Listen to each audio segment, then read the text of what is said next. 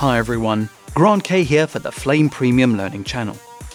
In this video, we're going to take a look at the VFX Shot Publish workflow introduced in Flame Premium 2015 Extension 2.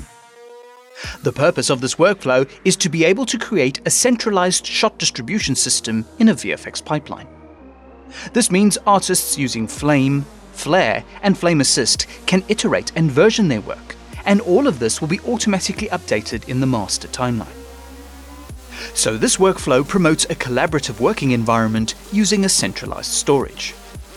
This can work between multiple Flame products and potentially other third-party products. So how have we made this possible? Well, there are a few underlying points that need to be mentioned in order to use this workflow. Firstly, every system involved in the workflow must have an identical path to the media. This is regardless of which Flame product you are using. For example, if your media is located on a SAN, the file path might be /SAN/volume/project/media. So each machine must have the same identical mount point so that any setups loaded will simply use the same file path to connect to the media. Secondly, there is going to be a lot of talk about open clips. Open clips are small metadata XML files that reference the media used in the Flame products. The XML files will point to the original media as well as any new version renders that are created. This will make it possible to have new versions of VFX shots appear in the sequence as soon as they become available. The third and final point for now is that by using this workflow, all media and clip metadata is unmanaged. By that, I mean media, clip metadata, and setups reside in a central location, and the Flame products are simply reading and writing to these locations. So external tools will be required to archive and delete unused media. This is in contrast to normally letting Flame manage media and metadata. For example, if the data is not used, it automatically gets removed from the Flame's managed database. So this is a big change for experienced artists who are used to Flame managing everything in its database. For most jobs, you can still work the old way, but the VFX Shot Publish workflow gives you a different collaborative pipeline compared to shared libraries, wiring, and etc. Not everyone will use this workflow, and you might only use it for certain jobs, whether you're in a large facility or one-man company. Now there are a few workflow steps to prepare for the VFX Shot Publish. Normally, in most VFX shot distribution scenarios, each shot will be labeled in a certain way to identify each shot for VFX work. This is different to the naming conventions that would be used during editorial. For example, I've conformed a sequence that could be edited by a third-party application or directly in Flame. The initial naming on each segment comes from the editorial context, and in most cases it could be preserved to track segments or used in other editorial tasks. In VFX pipelines, the segment or layered group of segments would normally be given a logical naming convention to track VFX work.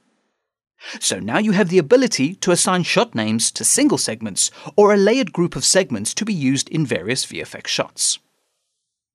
The bottom track in the sequence contains the main body of the edit, so we'll assign the shot names to all the segments in this track. Select the bottom track. Right-click or meta-click for the contextual menu. The Rename option renamed the segment's original name that identifies each individual segment in the editorial structure I mentioned earlier. The Rename Shot option allows you to add secondary VFX shot names to each segment or a group of segments for VFX distribution. When you select the option, the renaming window appears that gives you the ability to name one or multiple selections of shots. An additional point to note is that the renaming window gives you a series of tokens which allows you to rename your segments based on certain sets of criteria. For example, you would start aligning the shot name grouping to your pipeline's naming convention. So you would call each segment shot. Now using the token system, you could give each shot in the sequence a number based on their order or index in the sequence. The default padding is set to 3 zeros.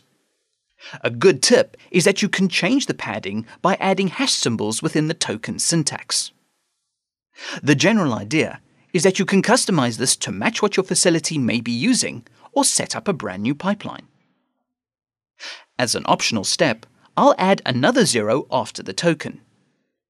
Shot 1 is 10, shot 2 is 20, and so on. So if any edits are done to the sequence, the segment naming would still be in a sequential order. I'll confirm the shot naming for the base layer and move around the sequence. So each shot is sequentially numbered to my requirements.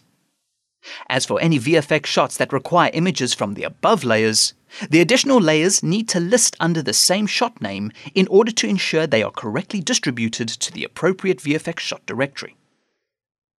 Currently, you have to do this one at a time per layer stack. Hold Ctrl and multi-select all the layers in the stack. Call up the contextual menu and choose Rename Shot. You won't need any tokens this time. All you need to do is type the shot name from the base segment into the text editor. When you press Enter, all the shots in the stack will have the same VFX shot name or grouping. I'll scroll over to the second set of layers and perform the same operations to assign the matching VFX shot name to all the layers. Now this is not mandatory, but in some cases it is also handy to use the track naming so you can identify images by their particular track. This is easily achievable if you expand the track names and call up the contextual menu to access the renaming commands. Once again, you can customize the naming to your particular pipeline. So for example, I'll select all the segments in the sequence and choose Rename. You will get the same text box as the Rename Shot option. The first parts of the segment name will be based on the shot name. I'll add an underscore and open the token pull-down again. The second token will be based on track name. Remember to click Enter to continue. So each segment will eventually be distributed to their relevant shot location. Any layered elements will also be placed in the matching shot name directory. And finally, all the new file names will be based on the name of the segments.